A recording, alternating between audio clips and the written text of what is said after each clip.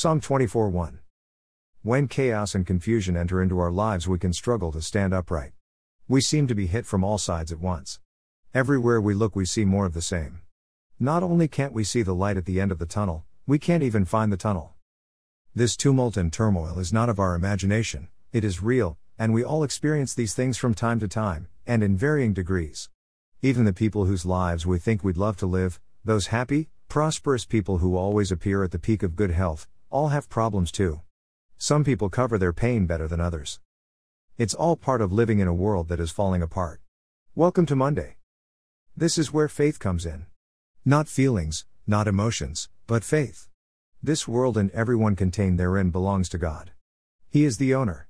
Satan is the landlord we all hate, but his reign is temporary and he knows it. But he does not own the world or us. We are under God's protection at all times. We are his most valuable assets, the best of everything he owns. So much so that he sent his own son to die for us. Our faith reminds us of this and gives us strength to move from Monday to Tuesday and beyond.